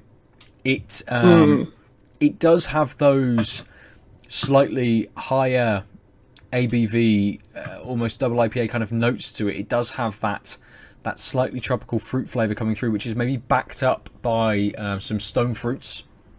It's got a little bit of bitterness to it, very light, that runs through. But it kind of, everything kind of, you hit a little bit of a flavour, and then it kind of just like levels out, and you're just left with this very, very middling, very almost light kind of bitterness with that lasting, maybe slightly peachy kind of flavour to it. So it's almost like it's trying to kick off, be a big flavour, sort of, and it loses a little bit perhaps. I don't know whether it's, they wanted that big flavour to kind of stay around for a little bit, but it mellows out quite quickly. Okay. And the big flavour isn't quite a big flavour. So it's almost like it's not hitting those highs, and it's not dipping towards those lows. It's very, very middling in kind of what I'm getting. The ABV doesn't really come through. There's a very slight hint of sweetness to it, but not much. And it's pulled back by that bitterness quite quickly. When that sweetness sort of starts to edge in and you think it's going to get sweeter, it just sort of stops and levels out very quickly. And I think that's maybe the bitterness just dragging it back down again. It's very kind of easy. Again, a little bit dry. Maybe not. It's nowhere near as dry as the Yonder, whatever that was, the Suki. Nowhere near as dry as that. But it's dry for an IPA. But it's just a very, I don't want to say simple, but it's a very easy drinking. I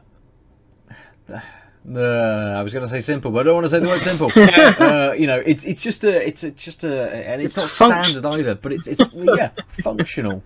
If you want a kind of a very middling, very easy drinking IPA, this is a great beer to reach for. I think it's a very nice example of an IPA that doesn't need to do much more, and I don't think it's very difficult to kind of suggest that it's not doing much more, or that it's maybe not hitting what they wanted to do with it, because this might be exactly what they wanted to do with it.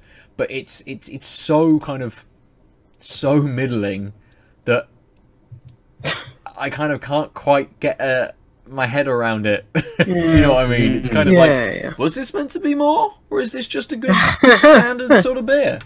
Yeah, is it life, or is this just a fantasy? Dale, do you have any second thoughts on your very malty beer? Or same? No, I mean it's still the malts are there in the finish, and they're still and prevalent throughout. With a little more acclimatization. I'm getting more of those tropical fruit notes throughout, but it's still very much a malt forward beer. Yeah. And now, I mean, I like it. It's interesting. Yeah, but my tasting notes haven't changed, and I still think it's tasty. But That's fair.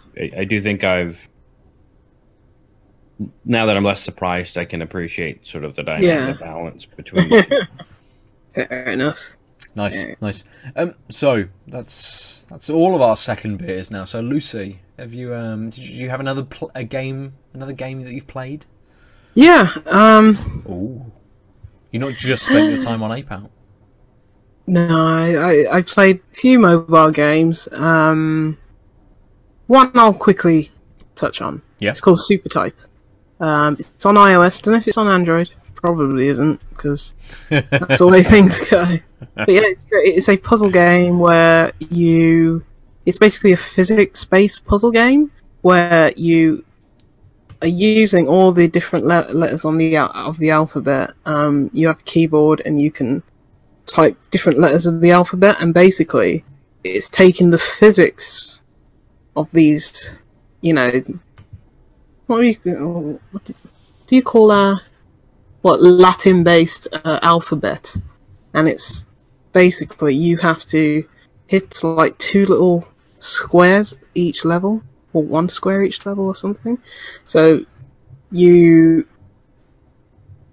as an example, okay, you have a slope at a 45-degree angle. The little dot that you have to hit is at the end of the slope, so you have to put a letter which will adapt to the physics of that level to then hit that little square at the bottom. So in this example, you put the letter O because it's a wheel, and a wheel will slide to the bottom of the slope. Yes. Right. Yeah. So that's an example. Another example is, okay, you have a flat surface. The square is at the end of the level. What letters do you put there? Oh, you want an O because it will eventually roll to that, but it's a flat surface. It's not gonna. There's no momentum. There's no, driving force behind it to get to the end of that level. So what do? You do PO. The P then drops onto the O, and then that just gives it the forward momentum to start rolling and go to that. It's very strange. Lucy, It's very as soon as weird. you said physics-based puzzle game, like my Yes. fucking ears pricked up, and I'm like, yeah, it's this. So like, Supertype is on Android. Good, Oh. good. It's £1.69, and I have just purchased it. See, this is what I like. I only come on the podcast to tell Ben what games to play. Use Google Points. But yeah, it's fun. I think I rinsed like all the levels in like one day or something. There's quite a few. I think there's like 120 levels. But yeah, they get more advanced in as the further on you go. I do find that you are using like similar kinds of letters, but I think that's because it's more of a fact that it's like, oh, I know how these letters are going to react to your physics, which are Right. for a physics-based puzzle that really, really, really, really consistent, which is important because it's like, a lot of physics games, the physics are not very consistent, but in this one, they very much are. Nice. But yeah, it's like, okay, I know how this is going to react. I know what I can do with this. So I did find myself using the same kinds of letters, but that's not to, a question of the game's design, because maybe not every single level. I suppose maybe it's the cleverness of using like the alphabet to do this rather than something else, because physics wise you have a very defined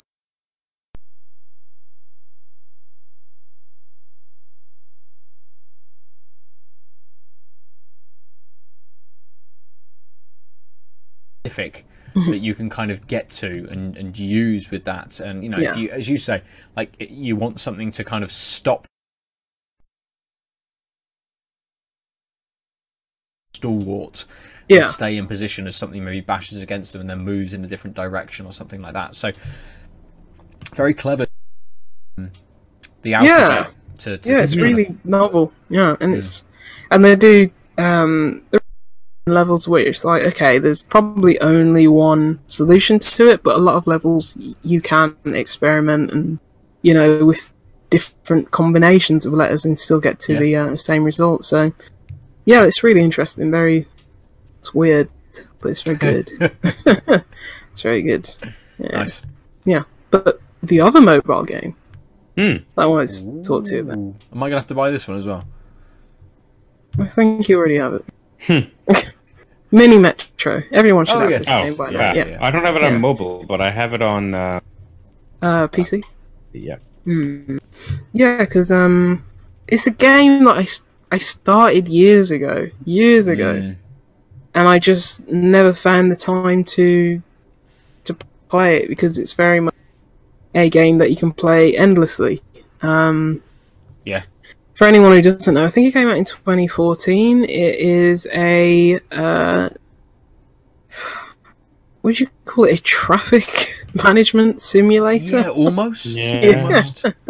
You're basically building what we call over here like undergrounds or train lines, or some of them can have tunnels and bridges and intersections and all this like that. But yes, it's a very cleanly designed like puzzle game where you are building your own train lines to intersect between different stops, and you're trying to get these passengers, which are in the just shaped like circles, triangles, stars, etc. like that. That's how they're represented. It's a very minimalistic look. You're trying to get them all to their destination point and ensuring that there's no congestion, there's no traffic, stations aren't overloading with passengers, etc. It's a traffic management simulator. It is, but it's one of those where it's kind of, it is like a pure puzzle game as well, because you're trying to get certain shapes to certain spaces, aren't you? Yeah. Essentially, you need to connect things in very specific ways to be able to move, certain shapes to certain spaces. Essentially, Yeah, but it's very automated in the fact that the game does most of the heavy work for you. It's like it's not you're having to direct these shapes where to go. It's like, okay, if two lines are intersecting, you're not having to say, okay, literally, if you were to direct me on the underground, who'd be absolutely lost. To say, Lucy, you have to go here, and then you have to go here to get to this point. It does it automatically. The AI knows what to do. Yeah. So you just have to. If there's a path, it will automatically figure it out. Yeah, exactly. And it will automate itself, so it always knows the most efficient and fastest way to go down to that path. Yeah. So it's not like you're having to micromanage these things. You're just having to lay the tracks so that everyone can get to somewhere at some point, but everything in between that is automated. But yeah, it's a really, really, really puzzle game, and it's addictive as hell. It's like you just want to see these little shapes go bloop and get off and go bloop. Yeah, and it's really, really good. I haven't played it in a few months, but I recall in some of the later levels, just things are still working, but I clearly didn't do this the most efficient way because there's a slight backlog, and I know that I might be able to pass this level, but boy, can I not fuck up in the future. It's curved well enough that you can make a mistake and notice that mistake without it meaning you failed the level. Yeah, and you can also pause the level. Yeah, you can. I found this out the hard way, but you can pause a level and you can erase tracks and you can redo them. So it's you can, It's in certain modes. I think. Totally different game. It is, because I was like, oh crap, I've messed up. What am I gonna do? But you can. To be fair, I learned, after watching a YouTube video like Mini Metro Strats, I was like, okay, I don't actually. As long as I do it right the first time round. I don't have to end up erasing things, which on iOS is very hard. On PC would be much easier, but yeah. So I just made sure I did it right the first time around. But yeah, it does become it's like, okay, I'm costing the government millions and millions and billions of pounds with this strange underground system, but at least people are getting places, and I'm not failing the level. Failing the level is basically when it becomes too crowded and over congested. I like how the maps are, or at least the landscape is based on like real life cities cities as well. Yeah. I don't think the stations perhaps don't pop up in the the real world locations of stations kind of as the level progresses. But it's nice to kind of have somewhere and think, oh, this seems a little bit familiar. Why is this river flowing in this certain way? I know this place. Or at least I've seen it in some form of graphic somewhere. Yeah, talking about maybe it's really good. Not London, basically. Yeah, and it adapts the levels to those different kinds of cities. Like, I don't know, New York and San Francisco, it's like, okay, we're going across islands, so you only have so many underground tunnels or bridges to get across, and you have to assign and allocate resources appropriately. It's like the game basically ticks down. It's like every single day. You get a new. You can choose between like, oh, okay, I want an extra carriage for this line, or I want to have more tunnels for this map, or I want to have more trains or more lines, etc. And you have to make a choice, and that adapts, for each level. So it's like in something like, oh, San Francisco, I'm going to need more tunnels because we're going across separate islands, whereas in like a mainland, I don't know, India or something, Mumbai, all I need, because it's one landmass, is basically more lines or bigger carriages because there's more people or something like that. And it's really smart the way it adapts to different, real world locations. And St. Petersburg is the worst map on that game. It's awful. It's absolute nonsense. It's like the 6th, 7th level in the game, the hardest level. Everything after that was fine. It was like breeze. St. Petersburg's nonsense. Good to know. It's awful. I banged my head against the wall for about 2 hours trying to finish that level. I was like, that's what quite is long this? in mini Metro terms. Yeah. Nonsense. It was like, no. I mean, they didn't balance the game for that. St. Petersburg. Maybe St. Petersburg is a nightmare to get around. Probably. And it's exactly as it's meant to be. Probably. Yes. Awful. It's all those silly little things in like, and islets and so, what are you doing? This weird landmass. No one should. Who needs to get a train in the middle of like nowhere in Russia? Who lives there? Who's coming out on the train? No. Potato farmers. Hike. Don't get a train. Not my train, anyway. Just walk, mate.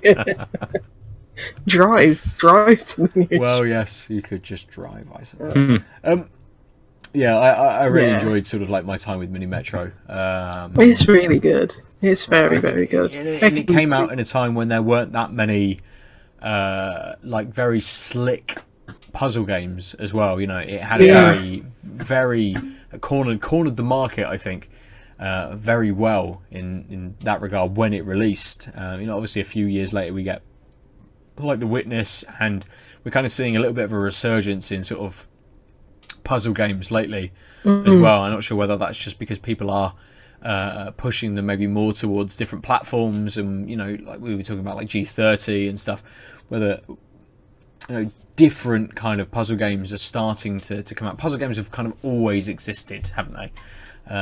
Going back to like Myst, and even like the inclusion of puzzles in things like the Tomb Raider games and stuff, or even in Resident Evil games and things. The element of kind of like puzzles have always kind of existed, but Mini Metro just seemed to be this like super slick, very stylized, very easy to understand game.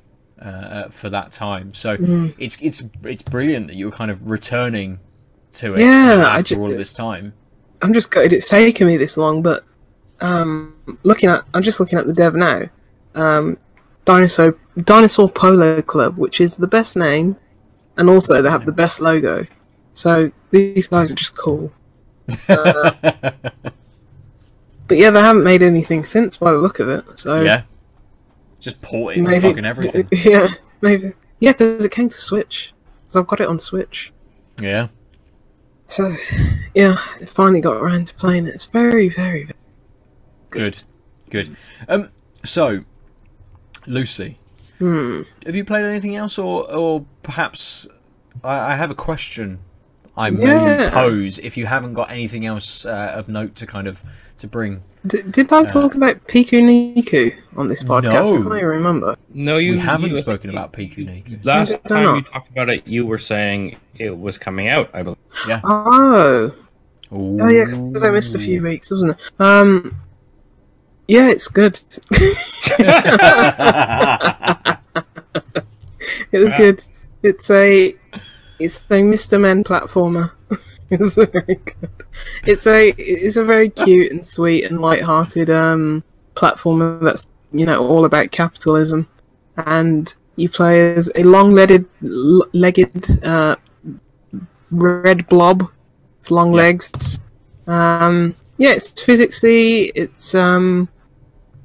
It's light-hearted. It's cheerful. You speak to like little townsfolk about how they're just bowing down to capitalism, and then you join an underground guerrilla faction who wants to fight against capitalism.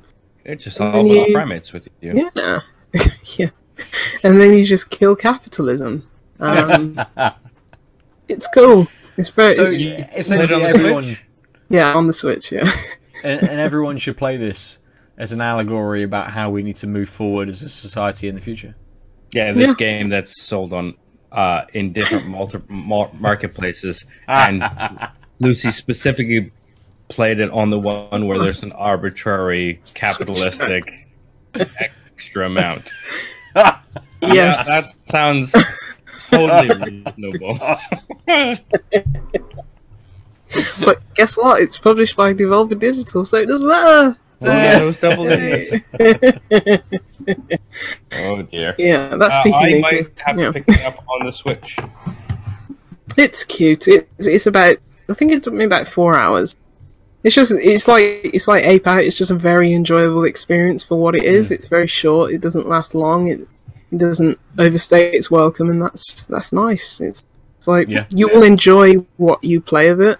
It's not going to blow your mind in terms of like, oh my god, that was a in-depth narrative or the most intensely, amazing gameplay or anything like that. But that's all I can ask nowadays. I just like games that are nice. Yeah. That are nice. That I can just play and that are nice. Like nice games. Yeah, because I played the Yoshi's Crafted World demo. And that was nice. And Captain Toad's DLC. And that was just nice. I was like, these are nice. I don't want to kill people. All these nice Switch games. I don't want to kill people unless I'm a gorilla. I just want to chill out. And clearly killing people for a reason. There's definite motivation for that gorilla. They tortured that gorilla. People. Yeah, exactly. They just don't show you that at the start of the game, but they definitely tortured him. So, to finish us off this week, I kind of want to pose a question. We mentioned earlier about Game Pass possibly coming to like other platforms, and I kind of just wanted to chat around that. The idea of a subscription service, whether each of us would kind of like pick that up if it was available like somewhere else, and what that kind of offers to kind of like each of us. Obviously, Lucy, you're coming from this being a Game Pass kind of holder at the moment. Do you still have it at the moment? You yeah, I bought it a few days ago, £2 for 2 months. So yeah. So I suppose Adel, I'm going to come to you first, but it's an interesting point. You say paid £2 for 2 months, as to whether you'd get that kind of deal on a different platform as well. You know, in the news we've been hearing that it's coming you would. Coming to At Switch. least introductory. Because what they usually do as standard is £1 for it's either 14-day or free trial. Yeah. Right. And they keep doing deals throughout the year. At least, you know, God knows what it will be in the future, but for Xbox. So I've never paid more than £1 for a month of Game Pass. Yeah. And you just essentially take some time off until because it's like offer comes on. Basically. It's like that's what I do, because it's like I have enough games as it is, and especially if Xbox being my main console, most of my games are on that system. So it's like if my Game Pass lapses, I've got 600 other games to play. So it's not too big a deal, but yeah. So yeah, I think it's more interesting to hear from you, Adil, and you, Ben, as people who don't have Xboxes anymore. Adil, your main console is PC, Ben, PS4. Well, I mean, my main platform would be PC if my PC had a working graphics card. Notwithstanding that, usually it'd be PC. I mean, I am currently thinking, well, do I build another PC? Because so the graphics card I had loaned to you, Ben, doesn't work in the PC that I have, which leads me to believe that I blew out the motherboard and the graphics card at the same time. Yes. Damn. Yeah. So would you pay $7.99? Yeah. So it's like, that's a much bigger thing for someone who is entering a job market. Also, because you've got Humble, you've got the Humble bundle monthly thing. So, would you see yourself paying £7.99 to get and probably mostly for you, an Xbox exclusive? Let's say, optimistically, every 3 months. And some additional games. Some additional games. So, like Shadow of the Tomb Raider wouldn't have come to Humble Bundle yet, would it? But it is available on Game Pass. So there are some additional third-party kind of key titles that come to it. So, like, Hitman Season 1 came a year after, like, November 2018. Humble Bundle. Yeah. I gave it away in a Facebook group. Because I already owned it, but never played it. So, I mean, to be honest, I need to figure out what my gaming habits will be. True. Because although I don't have a dissertation, I suspect I'm not going to be gaming all day, every day. And, like, I'm pretty sure I'm buying The Division 2, and Ben and I are going to play it together. Yeah. And that will eat up a large chunk of my potential gaming time, and so I might... Like, to be honest, I have a bunch of non-intensive and old games, and my motherboard has an Intel integrated graphics card. So except for the fact that it's plugged into a 4K TV, which I'll have to dumb down, like, I can play a bunch of these old games on whatever the fuck is left in the smoking remains that are my PC. But I don't, like, I'm not a big graphics person, and I've got a huge backlog of games. I think I'm just going to see how much I want to play games in a given day, and then go from there. And, like, if that means that I don't upgrade the PC or fix the PC and end up buying an Xbox again for the breadth of games against the PS4, or just focus on the PS4, become a whole Switch head. I don't know. It'll be an interesting couple months. It's a weird time for you, so too early to tell you. Yeah, it'll be interesting to see. But I mean, which way you go after such a long hiatus. Xbox coming to Games Pass coming to the Switch, or whatever that rumor is. That's not more enticing. Yeah, that's super interesting because I own that one of those platforms. Yeah, and I really enjoyed Xbox Gold, and I eyed the Games Pass, but it was like I'm paying so few games and I own too many platforms. And honestly, the people I play games played play games with on the Xbox sort of I lost touch with, and that's the main reason I got rid of it. I mean, if Lucy liked playing games with other people, I'd probably still have an Xbox. But right now, like I you're don't my want to play gaming, with you. yeah, you're my gaming people, and Yeah. We'll play on PC. yeah, How about you, Ben? Like even in a case of like you said that you've like never played the Gears series or you know like stuff like that. Like those are on like Xbox Game Pass via you know Xbox 360 backwards compatibility. For, like all that library, like all of Xbox One games and 360 games and original Xbox games were available on PS4. Would you pay £7.99 a month to? still. So I mean, like Game Pass is available on PC. Well, sort of. Yes, kind of. In a sense. In a sense, So not like the full package. the reboot or remaster, whatever, of the first Gears of War came out on both platforms, and I got it on some form of Xbox, and so through Games Anywhere, I own it on PC, despite the fact that I bought it on Xbox. And any title that has that Games Anywhere that's on Games Pass, you will be able to play on PC. Right. So Games Pass is weirdly PC friendly, but specifically an Xbox thing. Okay, that's fine. Yeah. That kind of maybe limits my choice a bit what I'm able to kind of play, but I don't subscribe to it currently, even though there are some games that I maybe missed out on that I could So like Horizon, on my PC. Games Pass has Horizon 3 and 4? 3? Does it have 4? It must have. 4 Definitely has Game 3. Pass is on. 4 is on Game Pass. Yeah. Yeah, and that Because came it's out on incredible. the PC, so you would be able to play that on Okay. your rig, So for example. So for example, but I'm not that interested in in Forza Horizon. I'm not that interested in driving games enough for that to be a driver for me to be able to kind of pick that up. I'm not a person who goes back to playing older games much at all. So everyone's screaming about backwards compatibility as being like the next must-have thing for every console going into like every next generation possible.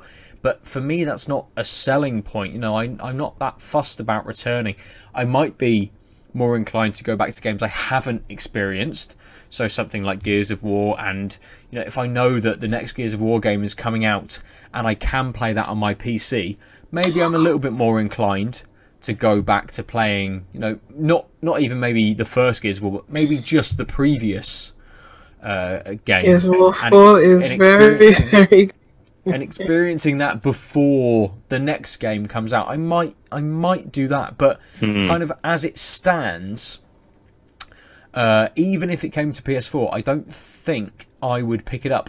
But the difference, the change for that is the third-party games that perhaps, and if there is, and the next Gears game, if there is an exclusive Microsoft game that is coming day and date to Game Pass, and I could then play that, I can. Crackdown 3. I actually really want to play that. Like, I really like I need to Crackdown. turn my brain off and just play something about smashing, like Ape Out. There's a really good video about the plot of Crackdown, the end of Crackdown 1 and 2 on Polygon. There's a plot. Yeah, because it turns out at the end of I didn't remember this, but at the end of Crackdown 1, it turns out the head of the agency reveals that they're bad guys. But then in Crackdown 2, they don't address it, except if you find a bunch of unlocks. Oh. And it turns out you were the representative of evil people trying to subvert things and the universe.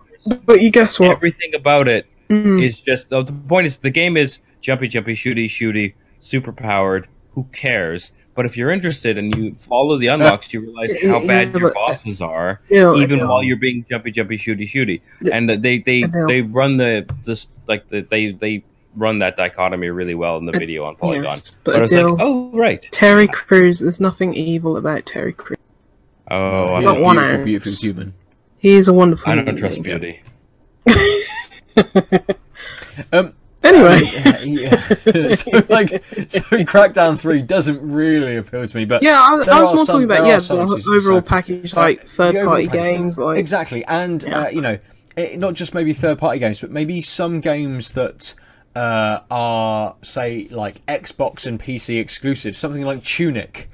If that came to Game Pass, because it's not coming out on Alright, PS4 supposedly, It will. If that came to Game Pass, and it was cheaper for me to pay for Game Pass for a month Right. than it was for me to just buy Tunic through Steam, then of course I would pay for a month of Game Pass, and I would play Tunic for a week, 2 weeks maybe, and then get to experience all of the other games if I wanted to. That were available on Game Pass, so it kind of it does appeal to me, but only under kind of like certain criteria, and only if certain games kind of came to it. So again, if it was available on PS4 now, and I know that I want to play Shadow of the Tomb Raider, it's available. Why wouldn't I just pay £8 for the month? Play Shadow of the Tomb Raider, because that's the cheapest I'm going to be able to play it for. exactly. And it's not going to take me the entire month to play it, so I'm going to have kind of like extra time, possibly, to delve into the other games that are on Game Pass. And I think maybe that's how they get their knowledge, capture you, isn't it? It's So like, you're like, I haven't quite. yeah. My subscription runs out on Sunday, but I'm in the middle of playing this game, and I know that it will take me through next week. Like, maybe I'll just pay for next month and continue my subscription to this, going on. It's kind of that's absolutely what it is. You know, it's like EA Access, something. Well, you get Origin Access, but yeah, EA Access. Yeah. It's like I paid £20 for the year to get access to all EA games at some point. Which is they're getting £20 from someone who would probably not pay £20 at all, except if bar Yarny to Yarny's Gritty Revenge. Yarny's Revenge. It's like I see it as if I play one game from EA's staple of games, I've earned my money back.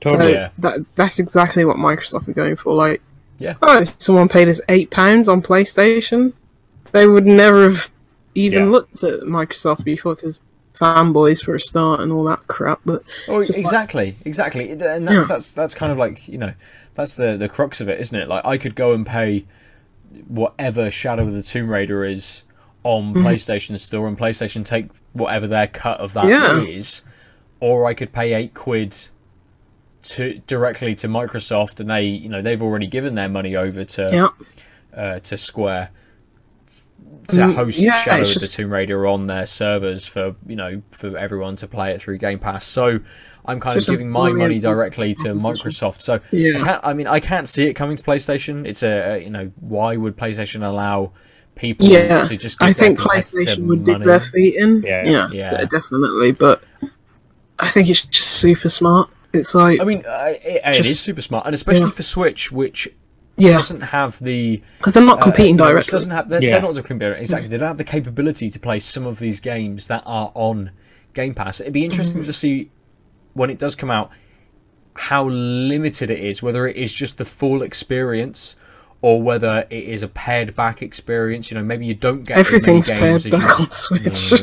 Well, you're using the power of the cloud, right? I would imagine you're playing, you're streaming Apparently games that works directly. well. Game Pass isn't like PlayStation Now. No. You can download games, but but if you're it's not streaming going to download Switch, Shadow of the Tomb Raider to your Yeah. Switch. Yeah. no, it'd tell you about 5 seconds into the download that no space. I mean, looking at it from the other angle, then if PlayStation, if Sony decided like, we're going to put all our first-party games on our streaming system, whatever, I would never buy another PlayStation again. I'd just be like, I will pay for that, and that's it. I will play it on my Xbox. Completely, and it's dependent on how good the streaming service. But again, I think it shows maybe a little bit about the two different companies as well. That Microsoft are looking to expand. Maybe it's their market position at the moment. They're looking to expand their services that they have, whereas PlayStation had you had the ability to sign up for PlayStation Now and play your games over their Gaikai infrastructure on Samsung TVs. That was baked in to a certain generation of Samsung TVs. Yeah, That's crazy. And then Sony suddenly went, no, we're not going to do this anymore. Maybe it didn't benefit them. Maybe they had the statistics and the numbers that came back, and it didn't kind of benefit them. That's what ultimately. Or maybe they were just like, we want this on Xperia things. Precisely, like, if someone could buy a Samsung TV and have this, why not make them buy a Sony TV for them to have this? Yes, that could very much be the driving force behind that. Yeah, this is what frustrates me about Sony, to be honest. Like, I think Microsoft is just so forward thinking in terms of all the, like, from the very start of the Xbox 360 generation. Like, they've just always been about services. Yeah. And it's like traditional games and games cons been around since the beginning of time, and Sony have been doing that. They've been killing that this generation. And obviously, I care a hell more about Sony's, software than Microsoft's, to be honest. But in terms of services and making it easy and convenient and just having everything around the game, far more important now, especially where we're going in the future. Oh, and that's why I hope Sony next console generation can offer more services, because for me, I am just like, well, to be honest, if it wasn't for the software, as people are, inversely for Microsoft, I'd just be like completely out of that ecosystem. And they're lucky they have the software, basically. I mean, amazing software. To be honest, if Microsoft announced what they wanted the Xbox One to be when they announced the Xbox One X, they would have killed Yeah. They were just the market wasn't ready for what they were saying. Like right now, if you said, "Yeah, we're gonna get rid of we're just gonna focus on digital media," given the way the world is, people would be like, well, "That kind of sucks," but yeah, sure. But just they were good 5 years too early. The huge pushback, and the problem is they didn't doubling down wouldn't have been good, but splitting their market from this is where we want to go, but these are our concessions. Instead, they just backpedaled and lost. Yeah, it was the messaging. It was the messaging was just bad. But that for me, I was all on board with that. Yeah, and that seems so much more promising to me. It's like, I mean, I know that their forward thing. Sony seem very archaic and very they're draconian. They're a 90s company, aren't they? Yeah. They haven't moved much from when they were formed. I don't want to see them go the way of Nintendo, where you are so draconian. It's like, what are you doing? I think we're coming into a point now where Sony are kind of thinking, we kind of got away with it a little bit with the PS3. We have the hardware, and we've got the jump. We had the hardware and we had the jump that the PS4, building then on the games and the exclusives that we have. Yeah, but that's now Microsoft are kind of changing the dynamic a little bit. And Microsoft have gone, here are all our acquisitions to lead into the next, say, 2 or 3 years. Hellblade was my favourite game 2 years ago, or not 2 years ago. 2 years ago. I want to know what they are making next. That is going to be an Xbox or at least a Microsoft platform exclusive. So, it may not drive me to buy an Xbox, but it's going to pull me away from a purchase on a PlayStation.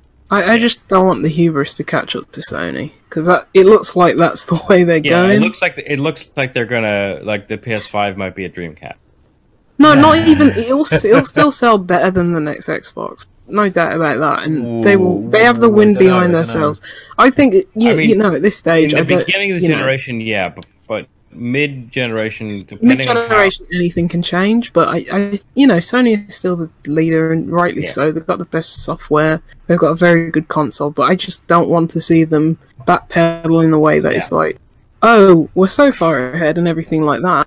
Hubris comes back, PS3, kind of archaic stuff comes back. I don't think that will happen too much, because it seems like Sony of America has more power than Sony of Japan at this point. Yeah. But still, it's like I want to enjoy playing on PlayStation again, because I love PlayStation. I've got all I the wish consoles, so there you go. They just need to look at their fucking goddamn infrastructure. Yes, and that's I'm what sorry, I'm, but, it's like, it's awful.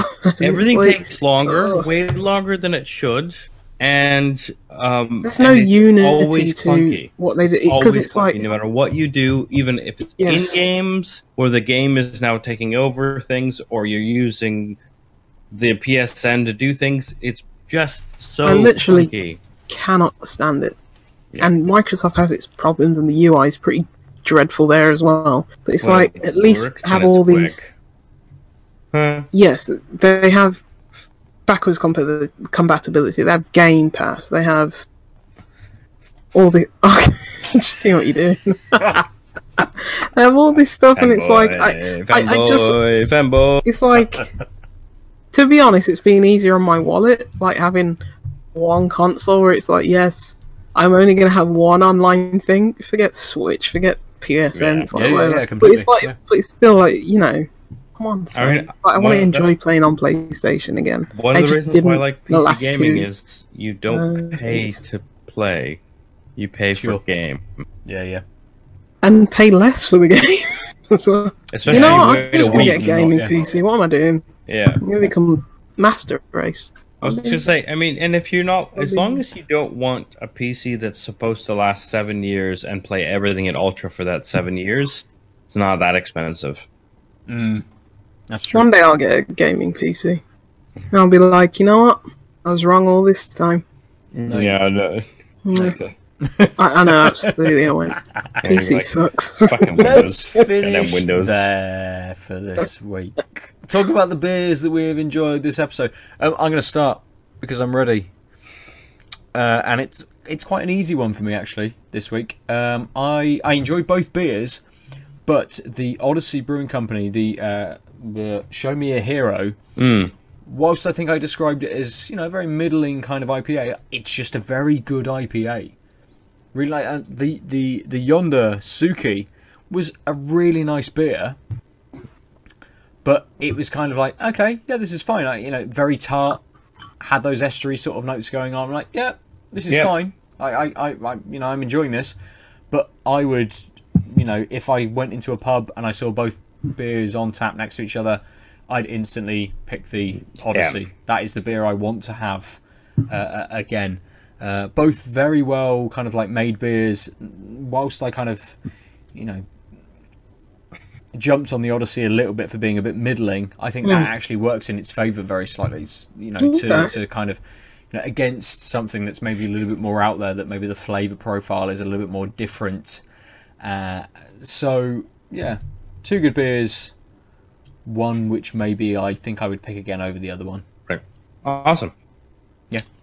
I'm going to go for the French beer, the Ninkasi Blanche. I liked them both. I was a little thrown originally by the 5 Points Jupa because it was much more malty than juicy, as you would expect from a thing called Juicy Pale Ale.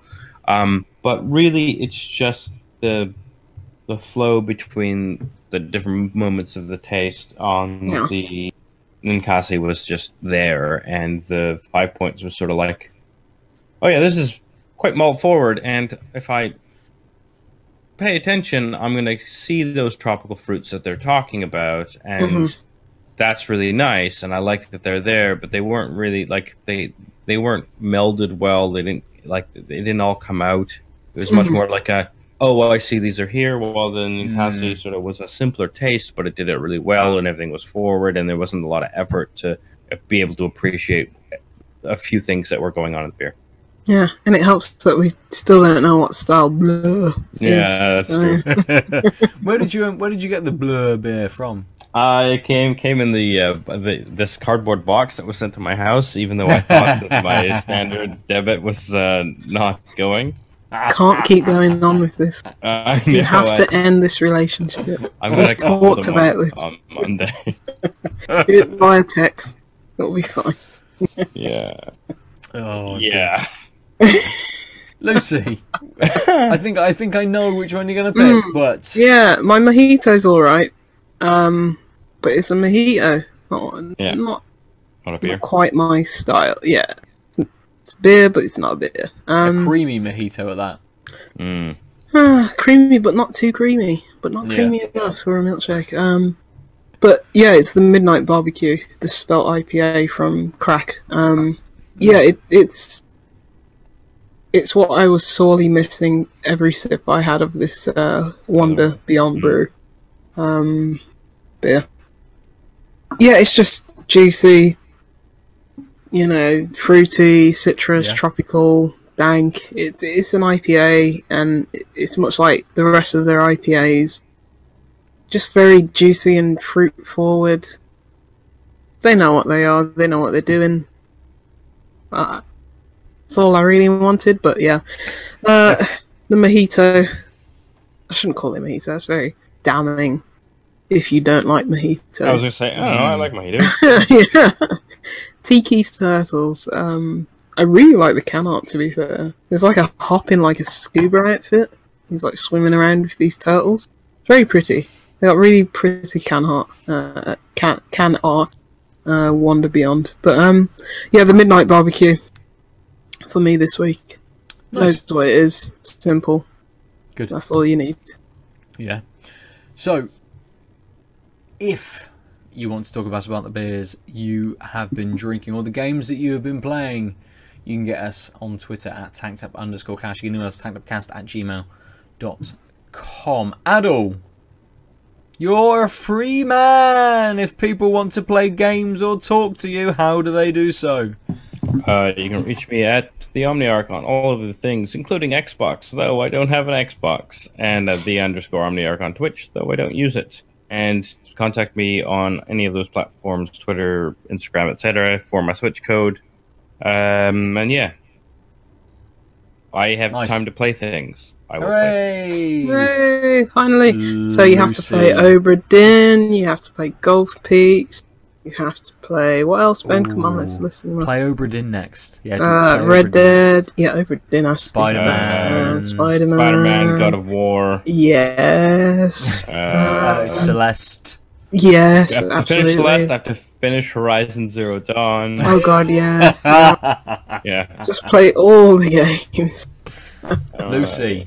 Yes. You're free as well! Hooray! If people want to play games or talk to you, how do they do so? It's JuicyLoose9 on Twitter, Untapped, Xbox, PlayStation, and that's about it. Steam as well. And tell me what you thought about today's Jeremy Carl, because I watched Jeremy Carl. This woman was genuinely more upset that her aunt ate her lemon cake than she was upset about her aunt potentially stealing money from her purse. What? Yeah. She had a lie detector to see if her aunt stole money from her purse, her phone. Oh. But she was more concerned about who ate her lemon cake. Well, maybe it was a diamond-encrusted cake. No, it's just a normal lemon drizzle cake. Tells you all you need to know about the society that we live in currently. So yeah. We're going to finish that for this week. I am at Nova_47, but I'm playing narrative-based games, so you don't want to play with me. Ooh, which narrative-based games are you? Metro Exodus again. Oh, okay. That's more of it. Do you think a 7-year-old Intel integrated card can play the first Metro? Yeah, why not? I'm sure it can. Yeah. No, absolutely not. Yeah. I played that and I was like, look at all these demon dogs running up my train. Well. Oh, that's one of the things about Metro Exodus. Just the level of detail is absurd. Yeah, it looks very, very pretty. All those I never played either of all those. those Eastern European developers know how to like make pretty games. I don't know what it is. They do. Like just pedigree over there. It's crazy. Go ahead. I don't remember what I was going to say. I was going to round us out and say if you want to play something absolutely fantastic graphically, there you go. A good selection of developers over in Apex. Eastern Europe. Go play that game made by Crytek a million years ago. Crisis. Yeah, play Crisis. Crisis. It'll still probably Fucking blow hell. up your PC. To be fair, gonna Crisis say. 3 looks fucking fantastic. Yeah. So, for another week, we've been Tank Senpai. Bye. Ciao. That's very sensual. Yeah.